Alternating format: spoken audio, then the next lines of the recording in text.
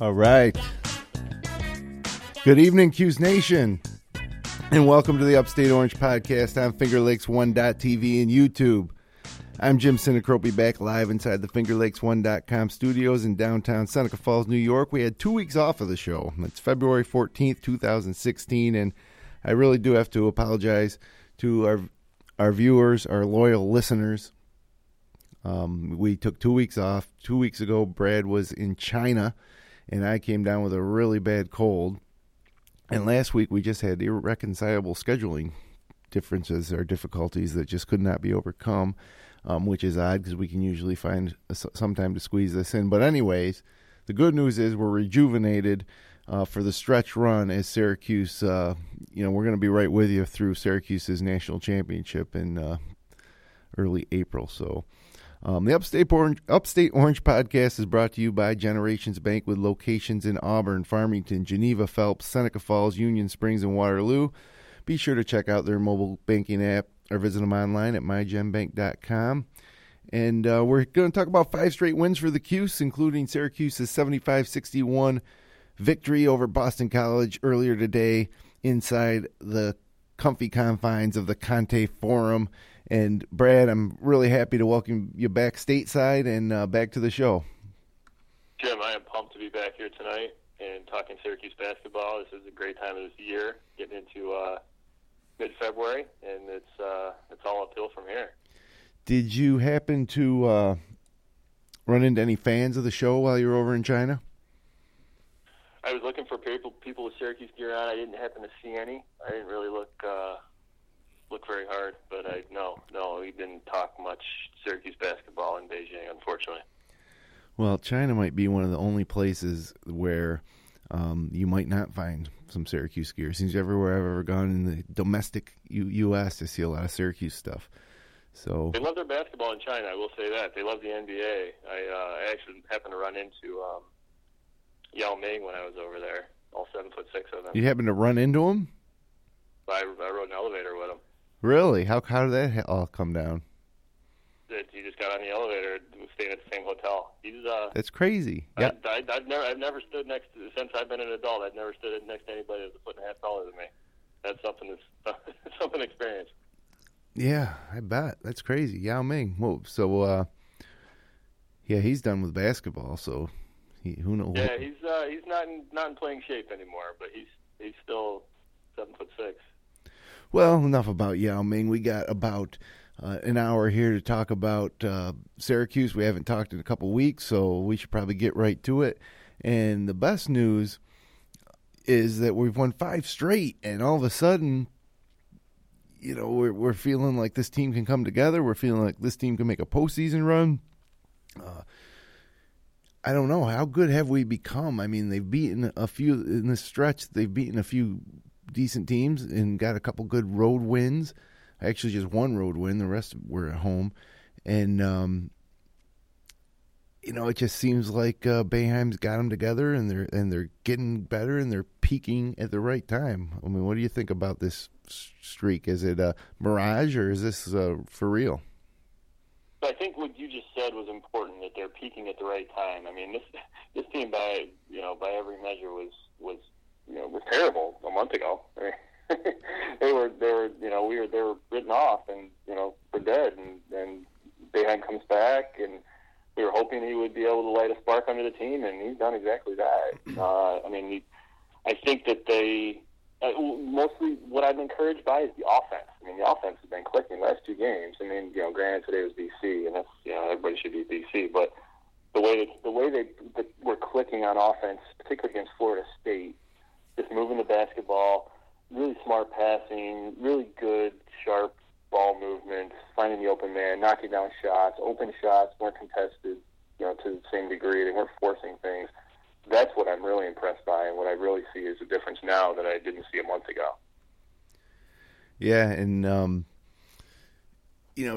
lot of it is during that stretch that our 2 freshmen kind of weren't performing as well as they had maybe back in the Bahama days, back in November. But Lydon and Richardson are playing great. We'll talk about that in a second. But, it's funny. I don't usually get into online arguments, like on Facebook or message boards or anything like that. I pretty much, they're losing propositions either way. So, anyways, I'm on Facebook after the Cuse win, and actually it was after the Syracuse win over Florida State. And sure enough, somebody made a post about how Boeheim is back and the Cuse is winning. And sure enough, there were 2 or 3 posts from Boeheim haters, that said, he has nothing to do with it, or he's overrated, needs to play man-to-man. And, what else does the guy, need to do to... He's a legend and an icon, and he still has to deal with this kind of stuff. And this is just another example. Of course, Boeheim is the reason that they've righted the ship and turned it around, because he's a great coach. He wasn't even at practice for those 9 games, and now that he's back, he's got a lot to do with it. So I'm just sick of the Boeheim haters. Yeah, that's hard to accept. I mean, you see what they were doing without him, and now he's back. I mean, he knows his team, and he knows how to get the most out of this team. What can he do to silence the critics? He win another national championship, I guess. That's kind of the only thing that he can do. I mean, get back to second on the all-time win list, apparently, because he's not there. Stupid NCAA. But beyond that, I mean, I think it's just, they're internet trolls and they're, haters, if you want to call them that. But, I think this team needs to be able to overachieve in a tournament. Yeah, that's Boeheim's kind of team. He loves to overachieve with teams like this. Right. And I think, unfortunately, what's happened the last several years is they've been pretty highly ranked going into the tournament. Not last year, obviously, but going, 2 years ago and prior, they were number 1 in the country and, they're very highly ranked, and they go into the tournament and they fall to a lesser opponent. They lose to an 11-seed Dayton. Those things shouldn't happen. And so I think you need to see the opposite end of that equation, where they go into the tournament as a 6 or 7 seed and they make a great Sweet 16 run or even a Final Four run as a 6 or 7 seed. I think when that happens, and Boeheim has done some of his best work, like we've talked about, when the teams aren't the highly ranked team. I think we've got a good opportunity to see that this year. Like, I would love to see them continue to be on the path that they're on, because I think they've got every chance to do that. And this team's got all the pieces. It's just a matter of, can they continue on this run for another month? Yeah, and you can see how they could play with anybody. And because when they were losing there, you could think about a million reasons why, but the main reason is that, the guys you were counting on to put the ball in the basket just weren't doing it. So now you got... But I think they're doing a lot more now to get guys in better positions. I think what you saw earlier in the season was a different Malachi Richardson than you're seeing now, and he's in a lot of ways he's the engine. I mean, he doesn't run point, but as he goes, the team really kind of feeds off of what he can do. I mean, he's lightning in a bottle, man. He can score 10 points in the blink of an eye. In a lot of different ways. Put the ball on the floor and get into the basket, like, that just makes his team that much more adept. Where before they were just shooting threes, and he was the leading culprit of that. And Richardson also, which actually I'm going to kick this over to the next topic of the night, because it's about our dynamic freshman duo, of which Richardson's one half, Tyler Lydon's the other half, and their sidekick Frank Howard. But Richardson's unbelievable. He is a great rebounder. He really helps us rebounding, and he made an unbelievable pass to a wide open Tyler Lydon. I guess it wasn't unbelievable, but it was a skip pass, but it didn't go over the defense. It went through the defense, and it was no look, and the Boston College didn't see it coming, and Lydon knocked down a big 3 in the second half of that BC game. I don't know if you remember that play, but it was a pretty good pass for a freshman. And so, anyways, my question to you, Brett. Well, go ahead. No, he's become just more versatile because he's able to put the ball on the floor. I think he's got a lot more confidence in the open floor now than he had at the beginning of the season, where he was just relying on his three-point shot. And I think his three-point shot's been better now because they fear him putting the ball on the floor and getting to the basket. True, yeah, and he can shoot off the pass, off the dribble. But my question to you about Richardson and Tyler Lydon is this the best freshman 1-2 that we've had since Carmelo and GMAC? We've had some good ones. I'm going to say no, because I remember Dante Green and Johnny Flynn being 2 first-round picks, both averaging 15-plus as freshmen. Yeah, but that is the ultimate mirage. Right now, would you take? Well, I don't know. That's a good question. Would you take if you could have right now Dante Green and Johnny Flynn to sub in for Lydon and Richardson for this team? Would you do that?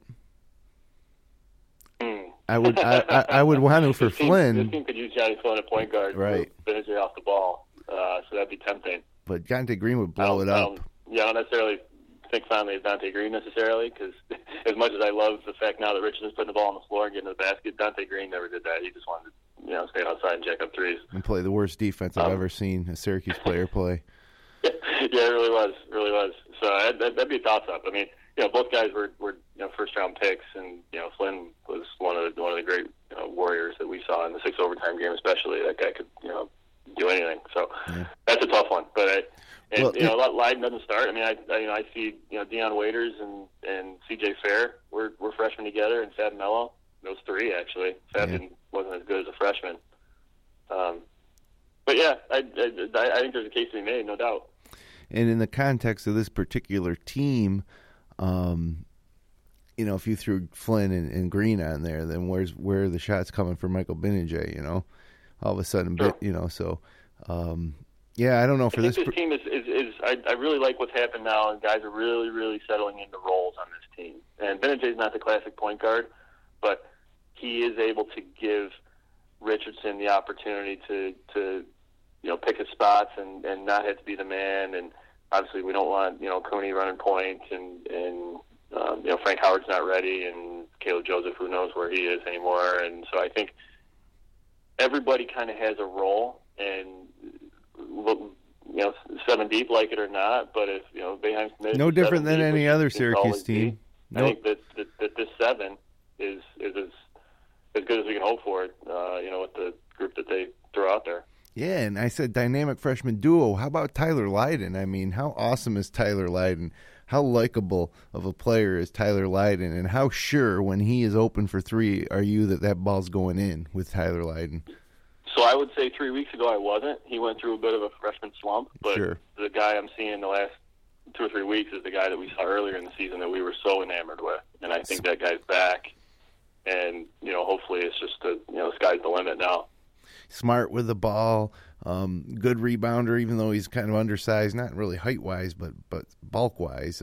Just really smart out there for a freshman. And yeah. I mean, the only difference is really, what I see that he lacks is sort of the interior presence on defense, where Coleman is a space eater and guys just can't drive the lane on him. Lydon can't do that yet because he just doesn't have that bulk, but he's just as good. He's a better rebounder. He gets higher up, and he keeps the ball high, and he doesn't get it taken from him, and he's smart with the outlet passes.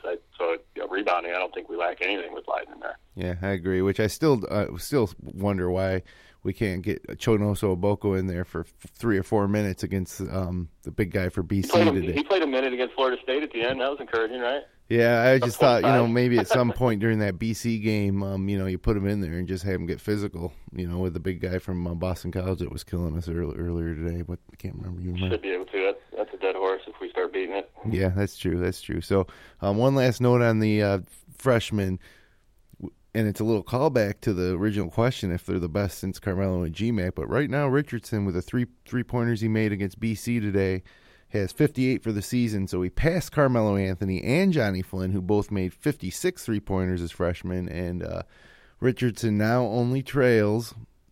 A little trivia question for you, Brad. Who does Richardson now trail? Yeah, obviously trails Gerry McNamara. Correct. That's one. McNamara had 85. He's not the number one all-time single-season three-pointer, though, shooter.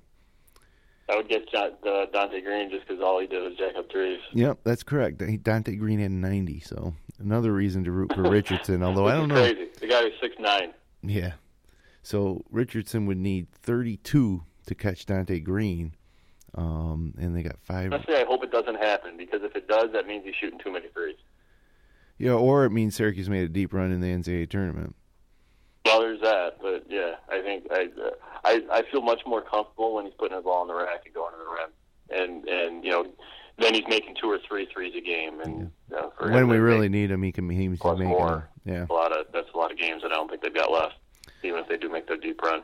Yep. So, well, speaking of freshmen, how about Frank Howard? This guy's starting to like, he's a dynamic passer. He's exciting to watch. If he just wouldn't shoot the ball, he seems to want to force up some shots. I feel really good about Frank Howard as being like a superstar, not this year, but, into the future, just an absolute superstar at the point for us.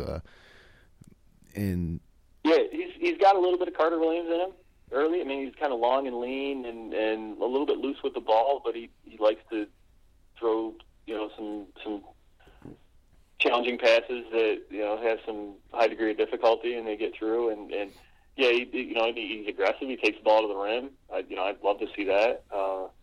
Sometimes it's ill-advised, but he's a freshman and he'll learn. I think we all feel better about Frank Howard now than we do about Caleb Joseph, unfortunately. But, Frank Howard's the point guard next year, whether you like it or not. I mean, he's the guy, so it's encouraging to see him get quality minutes and be productive with them.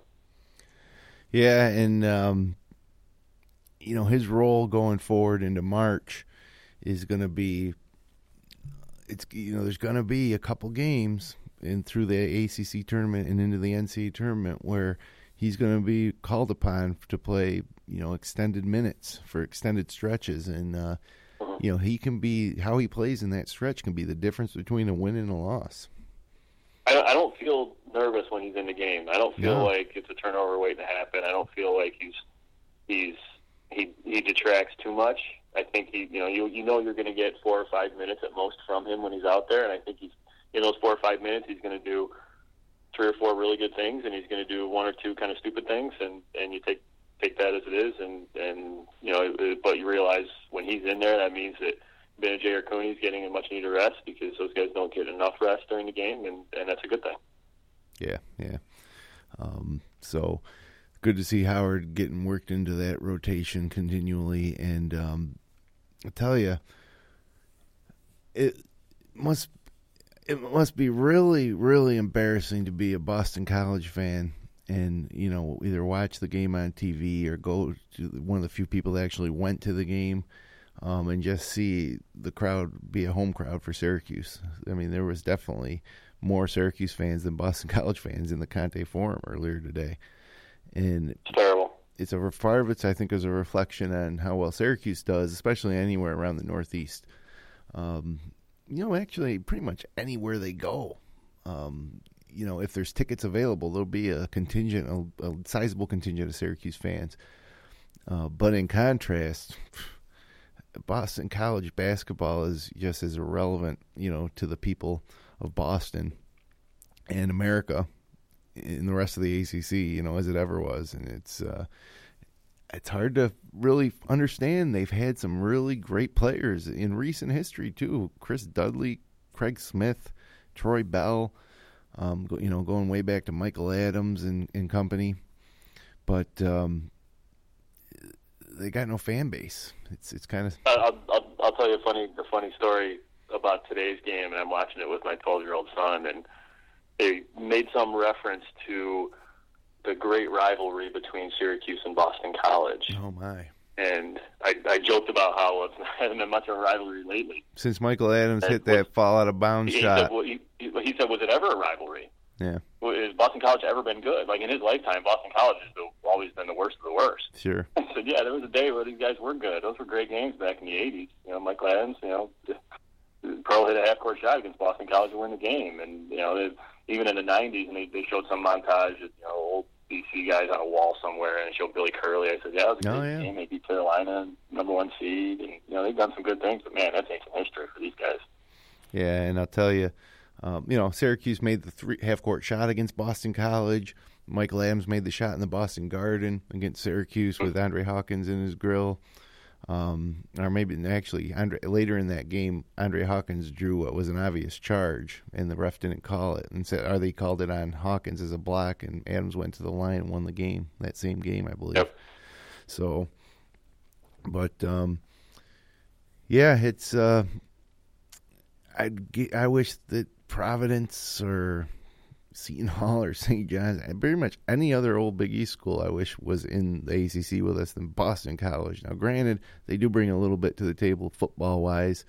They seem to have a moderate football fan base, but basketball. That's still a fun rivalry in football. That's at least a competitive game, and it's one that a Syracuse fan can get up for. But I don't see how a Syracuse fan gets up for the DC basketball game ever anymore. Yeah, not at all. Just a game on the schedule. So, well, it's nice to dispose of them today. They put up a good fight until we overpowered them with our tremendous team play and three-point shooting and zone defense. But time to take a look at the old NCAA tournament resume. Syracuse checking in now at 18-8, 8-5 in the ACC. Their RPI is at 37. And run through the quality wins real quick. St. Bonaventure at home, 33 RPI rating. UConn's at 44 in the RPI. We beat them in the Bahamas, along with Texas A&M, 24 RPI. We won at Duke at 17 in the RPI. I'm not even sure if that is after the Virginia win. I think that must count the Virginia win where Duke was afforded another massive stroke of good luck by being allowed to travel and then make a shot. Notre Dame, 16 in the RPI. That's a better win than people realize, and we didn't get much credit for it because Jackson there for Notre Dame was that out. Was stroke of good luck, I think, in that game. Yeah, but we killed him. They played a great offensive game, but I think that would have been a different test with him in the game. And Florida Notre Dame had nothing without him. Florida State, 45 RPI. That was a borderline quality win. Bad losses, really the only bad loss was the St. John's game. That was terrible. But you realize that St. John's still has not won a game since that day. Yeah, one game. Yeah, they came close against somebody in the conference. Maybe it was a better team in the Big East. Villanova. They almost beat Marquette, maybe. No, they played Villanova tight this weekend. They lost to 10 by Villanova. I mean, Villanova's number one in the country. You lose by 10 on their court. I guess that's good. Other losses, we lost at home in overtime to Wisconsin. We lost at Georgetown badly. We lost at Pitt, at Miami, and we lost at home to Clemson in OT. So 2 overtime losses. Then we lost at home to UNC. So we do have 8 losses. But 2 weeks ago, we sat here and we said Syracuse needed to win 7 of their next 10 to be safe. For the end, heading into the ACC tournament, because that would put them at 20-11. So, hey, guess what? We won 5 in a row since then. So now we just need 2 of the next 5 to get that magical number 20 heading into the ACC tournament. And obviously, Brad, this year, especially if Syracuse wins 20, given what the NCAA said about taking into account Boeheim's absence during that stretch where they lost a lot of those games, and given how watered down the whole country is, 20 wins should get us in. 20 wins should get us a 5 seed, right? I don't know about a 5 seed, but it definitely gets you a top 8 seed. Right now you look at bracketology, they're one of the last 4 in, which I don't get it. 11 or 12 seed, but I think if they got 5 regular season games left plus the ACC tournament, so that's 6 to 8 more games. If they can get to 23 wins, and that gets them a 5 seed, I would say. They got a couple winnable games. A couple of games that I think they absolutely have to get to be a top 5 or 6 seed. They've got to beat Pitt at home. They've got to beat NC State at home. I think they've got to win that Florida State game down there. You can afford to lose on the road to Carolina and Louisville, and it shouldn't hurt them too bad. They should definitely need to win a first-round game in the ACC tournament, which they've never done yet. So I think that's a necessity to have a decent seed. But I think as long as they take care of business against Pitt and NC State and at Florida State, or even without the at Florida State, I think they've got nothing to worry about. They can beat Pitt and NC State in the Dome. Yeah, well, we put ourselves in position, and we just need to take care of business, and it would be nice to get that one, at Louisville, at North Carolina. We don't have that really super marquee win, although Texas A&M's got to be considered up there with a marquee win. But who would have thought Bonaventure would be as good as it is? I was shocked when I saw Bonaventure's RPI was that high, but they're having a nice season. In a tough league, the A-10's a good league. Yeah, I think they're even only in fifth place. I think they're in 4th or 5th place in the A-10, which they're in a solid 4th, 9-3.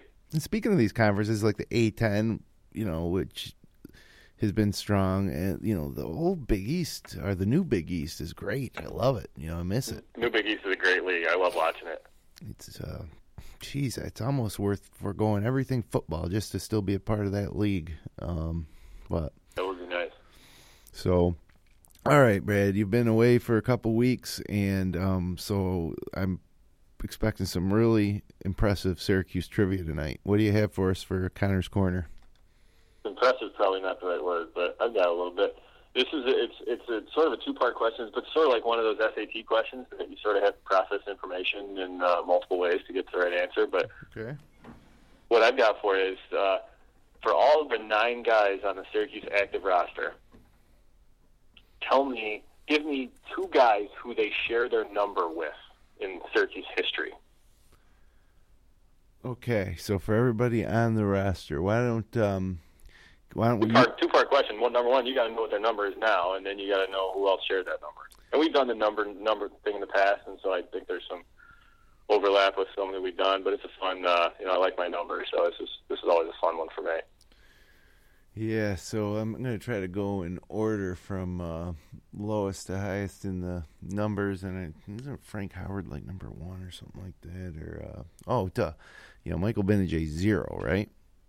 Yep. Not 0-0, just 0. Is there a difference? Well, you tell me. Well, yeah, I'd say 0 and 0-0 are different numbers. Yep. So okay. For basketball, who would you share it with? I almost gotta say nobody. Rick Jackson was 0-0, but I don't know if there's ever been another 0 that I can remember. So you're 1 for 1 because there's never been another 0, and wow. Rick Jackson was the only other 0-0.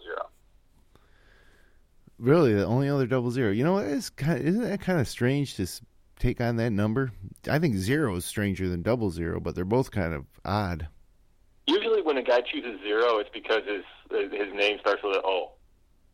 Right. The one I always remember is O.W. McDowell. He was a baseball player for the Rangers back in the 80s, and he always number 0. Sure. Huh. I thought that was appropriate. Well, it's definitely kind of strange. And then I think it was Frank Howard is number 1, right? Yep, correct. So I need 2 guys number 1. So we got Michael Carter Williams, right? Correct. And Hakeem Warwick. Hakeem Warwick's a good one. Also sporting number 1, Andy Routens. Yep. Alan Griffin. Yep. And Mike Sutton, going back a year or 2 on the walk-on slate. So I don't know any of the walk-ons numbers. Are we just doing the major players on the roster? Or just no? So just the scholarship guys. All right. What else is there? Cooney's 10. Cooney's 10. Is that the next number up? Maybe. Cooney's 10. That's correct. Okay. Yep. So other great 10s. Geez, 10's a tougher one. Jason Hart? No, Jason Hart was 5. Yeah, he's not 10. Josh Pace was 5. Correct. Man, I'm probably going to kick myself. There's got to be lots of number 10s. There's a couple that you should know. One we talked about earlier in the show. Dante Green. No, he was 5. No, he was 10. Dante Green? Yeah. Oh, no, Johnny Flynn. Johnny Flynn was 10. Johnny Flynn was 10, yeah. Yes. Okay, now I need another 10. C.J. Fair's 4. You got to go a little bit deeper. There's a couple of guys that are our era that you'd remember. Okay, how about this one? He transferred to Tony Scott. Yeah, he transferred to Texas, I think. You know what? He's not on this list, but I seem to remember him wearing number 10. Yeah, I don't know. Or Keith Hughes. Keith Hughes did not wear 10. No, he didn't. Earl Duncan? Earl Duncan did. Duncan. Actually, no, he didn't. He's not on this list. I want to know if Tony Scott wore number 10 or not. Somehow I've got 21 sticking in my head and Tony Scott, but I'm looking on the 21 list and I don't see him there. Oh, you know what? Actually, I think he was like number 50 or something like that. Actually, I have no idea. That's obscure. That is obscure. 50 does sound right though. Greg Monroe was 12. I don't see him on that list either. Andre Hawkins was 53. I'm going about it wrong. Nobody's popping into my head for 10. So, what about Sean Cairns? He's a point guard on a Final Four team. I'll tell you that. Oh, that's not Lazarus Sims. Oh, Sherman Douglas was 20. What'd you just almost say?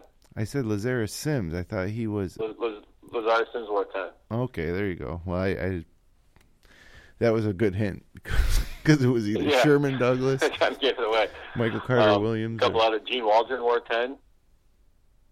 At least for a portion of his career. Yep. He's the only other one I see on this list that I made a couple of walk-ons. No, good. I thought I'd be kicking myself. No, the 10's a tough one.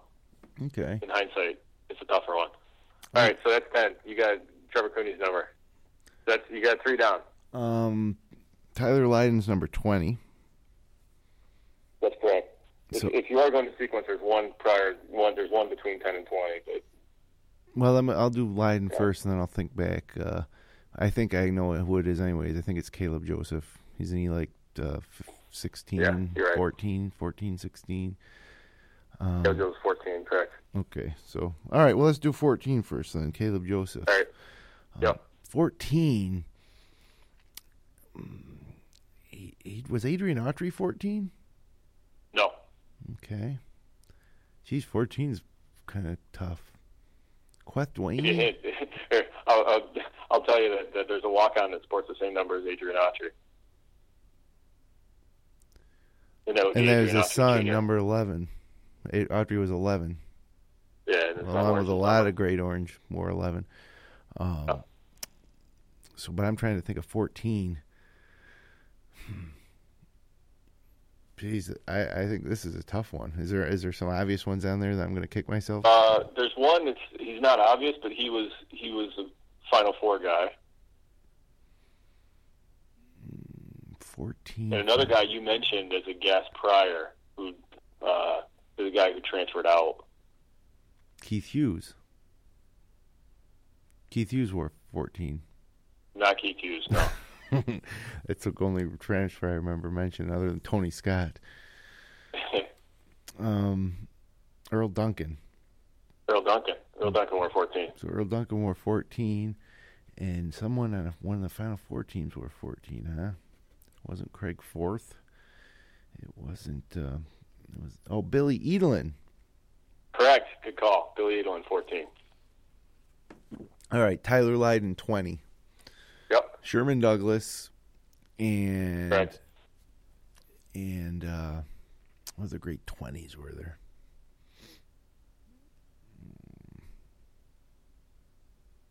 There's really only one other that you could ever possibly get. Really? He's a recent guy that you should get. A recent guy that I should get. Relatively recent guy. Yeah. Number 20. Recent number 20s in the 2000s. Probably not recent in the past 4 or 5 years. Although we were probably going back. He finished up, I think, 3 years ago. Sean, that guy that played for us that was from South Carolina, Sean Jones? No, that was a while ago. No. Wait, didn't he wear 20? No. Okay. This guy was a Final Four guy. Oh, that's right. You mentioned that. So it wasn't Williams. It wasn't Dion Waiters. It was, geez, I'm having trouble remember who was on that team. But I said he was recent, so that leaves one recent Final Four. Yeah, oh yeah, I know the Final Four you're thinking of. I remember it well. Brandon Trish. Correct, Brandon Trish. Okay. Brandon Trish and Sherman Douglas are really the only other 20s of any relevance. That's a great number. All, really. That's a great number, though, right? Yeah, that's surprising. Yeah. Yeah. A lot of guys have worn it, but the guys that have, Well, if Lydon can get up in there to Brandon Trish and Sherman Douglas territory, I'd be happy.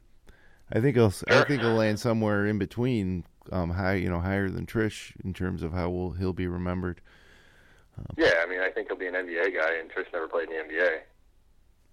Okay, so there's 20. Tyler Roberson's 21. Tyler Roberson's 21. Lawrence Moten was 21. Right? Lawrence Moten was 21, correct. Okay. Yeah, there's a lot of relevant 21s.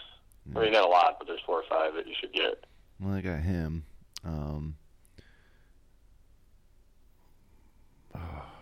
Jason Sapola? No. Glenn Secunda? No, incorrect. 21. My brain doesn't work right for this question. I just keep waiting for somebody to pop in my head. I can't go systematically. 20 great 21s. Got to visualize guys wearing that number. Yeah. One way to do it. That's why I come up with guys like Glenn Secunda. It's wrong. I give you a hint that gives it away. Oh, Rinze Onuaku? Did he wear 21? Correct. Yeah, okay, good. Good. That's a good call. Makes me feel good. 21. Here's a couple others. Mookie Jones wore 21. Oh, I should have known my friend Mookie. Deshaun Williams, who we all remember fondly, he wore 21. Yeah. I knew that. Matt Rowe wore 21 before he also moved to 3. So, ironically, he and Mookie Jones both started at 21 and moved to 3. And didn't finish their careers at Syracuse. And neither finished their careers at Syracuse. Who knew how much Matt Rowe and Mookie Jones had in common? And then Eric Williams was another guy that wore 21. He transferred out. Yeah. So, that was a deeper list, but that was good. Okay. That's 21. You got 5 down. 23 is Richardson. You got 3 left. 23 is Richardson. And that Devendorf wore 23, right? Correct. 23.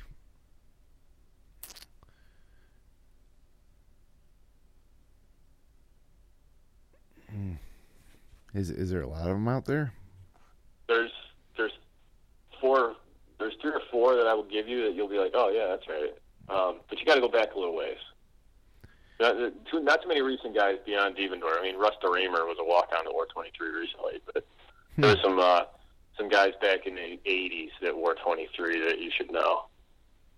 Early 90s. Yeah, let's see.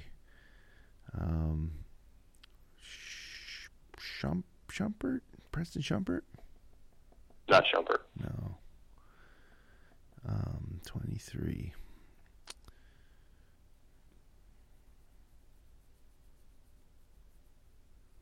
Yeah, I'm having trouble thinking of any 23s. Herman Harid was 33. Correct. Yeah, not Herman Harid. Too bad we need 23. One guy was a transfer from Kentucky.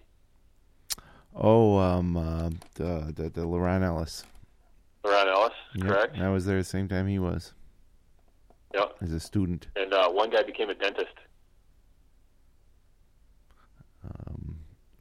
Oh, you got your 2, so you don't have to guess anymore. Yeah, Leron Ellis was your 2. The dentist is Dr. Sonny Spera. Oh yeah, I knew he was 23. Yeah. Yeah, another blast from the past. Marty Head was 23. Mm-hmm. No more for... I thought Marty Head and Sonny Spera overlapped a little bit, but I guess not. I would have thought they would have Johnson wore 23 for a portion. He was 4. He changed number 4, I believe. Yeah, he was 4. But he wore 23 when he started at Syracuse. Either he started at 4 or moved to 23 or vice versa, but he wore both. And then Dave Justy, pride of Seneca Falls, wore 23 before he embarked on a great baseball career. I wouldn't have got that one. That one's obscure. So Derek Coleman wears number 32. Not Derek Coleman, Dajuan Coleman. Dajuan Coleman, yeah. 32. Yeah, 32. 32 is that's a decent list here. Yeah, of course I can't think of a single one off the top of my head. Franco Harris from the Steelers. Correct. 32.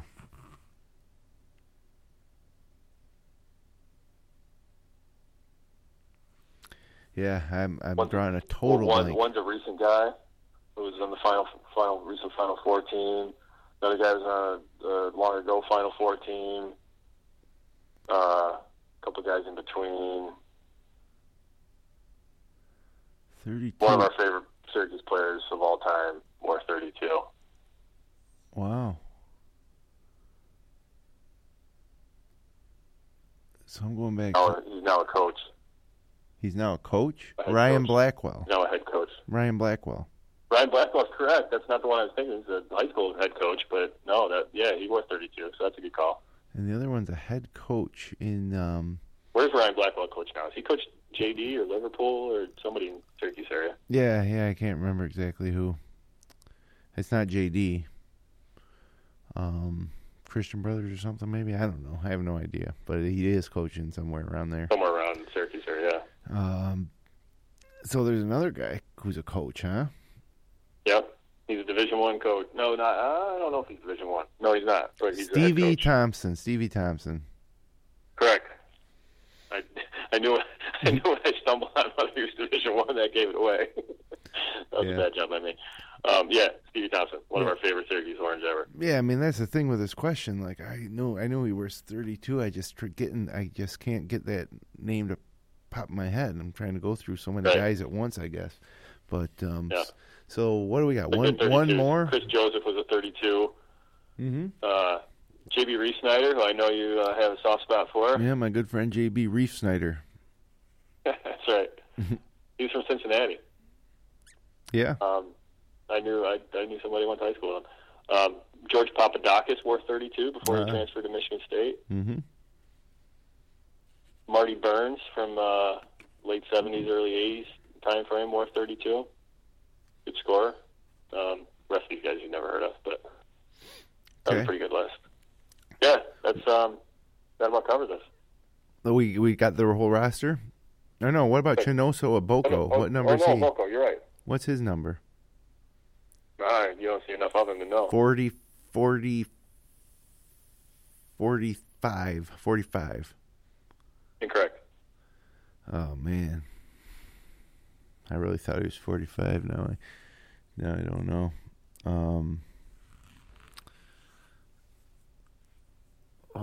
For the sake of time, Brady better tell me, or I could just start shouting out numbers. Chino Boko wears 35. Oh, 35. Okay. Who else wore 35? Man, that's a tough one. A couple guys you know. Shout out the random name that you wanted to shout out before. The random name I wanted to shout out before. Sean Cairns was 35. Was he? No. No, he wasn't. He wasn't. 40 or something like that, right? 41? What number was Sean Cairns? 40-something. 35. Oh, Scotty McCorkle. Correct. That wasn't even the random guy that you were thinking of, was it? It was. That's the one you threw out before. Oh, did I? I said Scott McCorkle. You're thinking Glenn Secunda. Oh, you're right. I get those two guys. Hey, was Secunda 35? Yeah. No, you're right. Scott McCorkle, 35. What about Secunda? Glenn Secunda did not wear 35. Okay. So you got Scott McCorkle. The next guy is going to be a power forward type of guy, This guy hit one of the great shots in Syracuse history. One of the great shots. The great shots. It will show from now until the end of time. Oh, Jason Sapola? Correct. Okay. Jason Sapola wore 35. Against Georgia. You know the shot I'm talking about. Yeah, against Georgia, which set up the overtime period where John Wallace hit the big one at the buzzer. What? Yep, that was a great, great shot. So you have Aboko, you have Sapola, and McCorkle. Billy Seelick, great Syracuse Orange of the past, wore 35. One of Boeheim's better recruits. the system. He actually saw some minutes as a senior, but man, he started, yeah. Michael Brown, who we thought was going to be a great point guard coming in, and never really made it happen. He wore 35. Marty Marty Burns So wore a lot of between different. multiple numbers. Yeah. He wore 35. And last but not least, James Arthur Boeheim wore 35. Oh wow, there's a good trivia question. Yeah. I wouldn't have guessed that. I wonder if he wore that in high school too at Lions. Good question. Well, that was great trivia. Good. Glad you liked it. Yeah, that's fun. A little stressful. My biggest fear with the trivia is Like any SAT question, the two-part questions are tough. yeah, it's my biggest fear is that here I am hosting a Syracuse podcast and exposing my lack of knowledge. Sometimes Yeah, I got the with easy trivia. part. I just look stuff up. You got to actually know it. Yeah, it's always end up wanting to kick myself when I get the answers. It's just the process of getting to the answer. But definitely some good trivia there, and I don't know how you do it every week, but we've got a few more weeks to go here this season, so better get cracking on those trivia questions. It was something. So, 2 for the road. We got the home stretch. We're at Louisville on Wednesday. Then we got Pitt on Saturday. NC State Pitt and NC State both at the Dome. UNC that's a 7:00 big Monday game on the road at the Dean Dome, and then Saturday, March 5th at Florida State. So Louisville, Pitt, NC State, North Carolina, Florida State. 2 of those wins gets us to 20. 5 of those wins gets us a top 4 seed, maybe depending on the NCAA tournament. So, can we ride this stretch 5 more wins and go 10 wins strong into the ACC tournament, or how do you see these last 5 games playing out, Brad? And can they? They absolutely can. They're playing as well in this league as anybody, with maybe the possible exception of Virginia. They can do it. Will they? I don't know. That's tough to say. I think at Carolina is probably the toughest of the 5. Honestly, I think they can win at Louisville. Louisville. I'm still not sure how they're making that happen this season, especially when now they don't have anything else to play for. But right, I do think that Syracuse can win that game. Definitely, they can win the 2 home games. Obviously, they tore apart Florida State. I think Syracuse and Florida. Syracuse is a bad matchup for Florida State, and I can't really understand why. But they beat them badly last year too. You remember down the stretch, and Syracuse didn't do much of anything last year down the stretch. They beat Florida State, and they just manhandled them the other night. So I don't see any problem with winning down there. Then it's just, can they win at Carolina? And I don't know. That's tough. The styles are completely different, and that's who can push the other's will on the other. That's a tough one. I see Syracuse easily winning 3 out of 5. I see them very capably winning 4 out of 5. I don't see them winning all 5, but they win all 5. They could go into 13-5 going into the ACC tournament, probably a top 4 ACC tournament bid, which means they get to, I guess they do a double bye, don't they? And then they and they could probably get a top 5 seed in the NCAAs, which is unfathomable given where they were when they lost to St. John's. I think they get that top 5 seed with 4 wins here coming home and a win in the ACC tournament, but. A lot will depend on, I suppose, that ACC tournament too. But I'm sure we can win at Louisville. Like you said, these guys are down. We're on the rise. They got no postseason to play with. It's reminiscent of where we were last year, very reminiscent, self-imposed. So sure, we can beat Louisville. I expect to beat Louisville. I expect this team to beat Louisville the way they're playing right now. And then Pitt comes to the Dome. They beat us on the road. They got waxed by Carolina. Today or yesterday, and I think we'll beat Pitt at home. NC State, they beat us at the Dome a lot, going back to before the ACC days, and they always make me nervous. But we better beat NC State this time. And then you mentioned at Florida State, I agree. We just owned Florida State. At North Carolina. We played. That was Boeheim's first game back, and we were playing those guys for everything they're worth. And that was back in the period of the season. Remember when we just couldn't finish games, where we joked about how once the 10-minute mark hit, they all fall apart. Well, those days appear to be over now.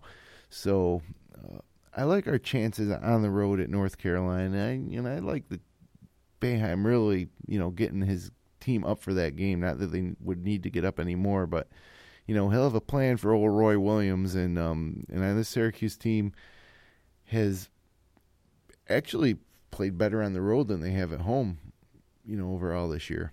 If you look at it, right? Yeah. And most of their losses were, I don't know if most of their losses were at home, but let me take a look here. I'll tell them anyway. Yeah, they lost at St. John's, but they lost at home to Wisconsin, at Georgetown. They lost at Pitt, at Miami, lost at home to Clemson and UNC, so about an equal amount, I guess. It's hard to really figure anything from that 9-game stretch into any type of rational thought because it was such a... it's just a different team. Yeah. It's an entirely different team. I mean, the NCAA will even admit that. They won't completely ignore them, but, I mean, they're going to discount those games. It's a different team. Yeah, so yeah, they could win all 5 games right now. I'm sky's the limit for these guys.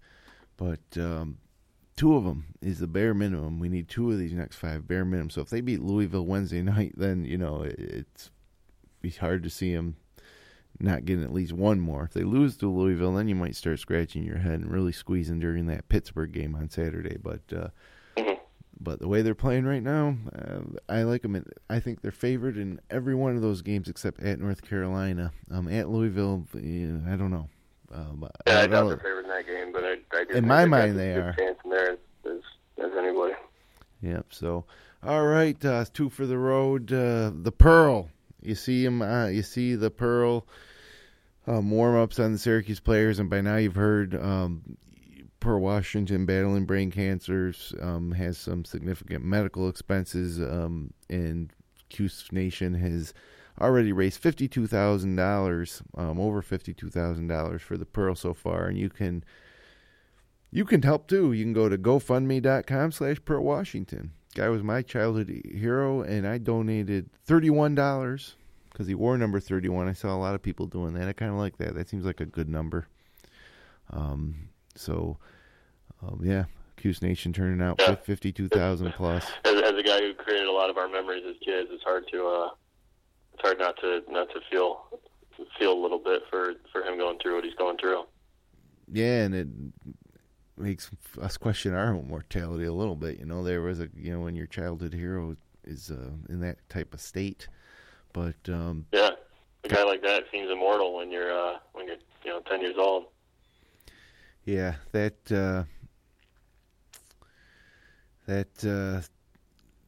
guy, we could have another conversation about who the most important player in the history of Syracuse basketball was. You could argue it was Jim Boeheim, even though he went on to most of his accomplishments as a coach because he was a player there. He ended up as the coach. You could say Dave Bing. Jim Boeheim will say Dave Bing. Some might say Carmelo Anthony because he won him the title. But I think I could make a great case for Pearl Washington coming into the league.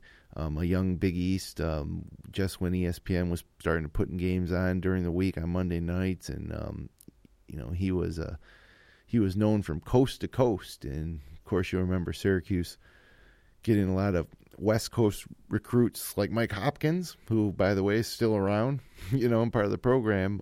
Part of that's because the Pearl brought national attention. You don't recruit California without the Pearl Washington. Right. You just don't. And he had this iconic status to him, legendary playground player. But, when it was all said and done, and I still bothers me a little bit, the Pearl didn't really bring much in terms of postseason accolades to Syracuse other than the Big East tournament, which was basically as big as, well, for the teams in the Big East, that was just about as big as the Final Four back then, those Big East tournaments.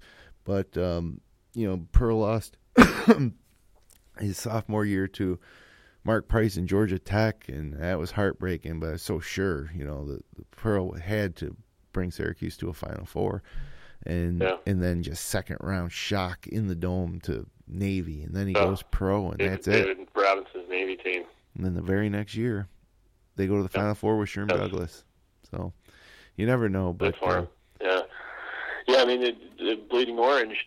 Coach Boeheim admits that Pearl was probably his most important recruit, and I don't doubt that for a second because he put this program on the map in the 80s, and they needed to fill the Carrier Dome and needed to show the country that 30,000 strong, the excitement and, what the Big East was about, and he did, boy. And the Madison Square Garden was his playground, his show, and the Big East tournaments, and, we'll never forget those. Let's not talk about him like he's gone. Let's get over there to GoFundMe. He's a great ambassador for the program still to this day. Yep, GoFundMe.com/Per-Washington. It's easy to remember, and anybody that's ever used GoFundMe, it's very simple. You take 3 minutes. Take 3 minutes. So, Brad, we've done it for show in 2 weeks, and again, apology to all you folks that listen every week. I know how it is. I listen to a lot of podcasts different times of the year, but like for instance, I mow the lawn. It takes me about an hour and a half, and so I got a couple podcasts I listen to, and when I go to check for them when I'm mowing the lawn in the summer, and they're not there, I get a little upset. So, for those of you that listen and watch religiously every week, the Upstate Orange podcast, I apologize for doing that to you 2 weeks in a row. But we're going to ride straight out here through March, through the ACC tournament, which I'm not excited about at all, into the NCAA tournament, which I'm extremely excited about, and see how far we can ride this thing. So we'll be here next week, Brad. Thanks for sitting in. Glad to be here. Excited to ride it out for the rest of the season. So thanks, everybody, for joining us on the Upstate Orange podcast. You will be back again next Sunday with another edition. You can subscribe to our feed on iTunes, on Stitcher.com, on YouTube, or via RSS. We're online at fingerlakes1.tv/upstateorange. So for the professor, Brad Connor, I'm Jim Sinacropi. Have a great week. Beat Louisville, beat Pitt, and let's go Orange.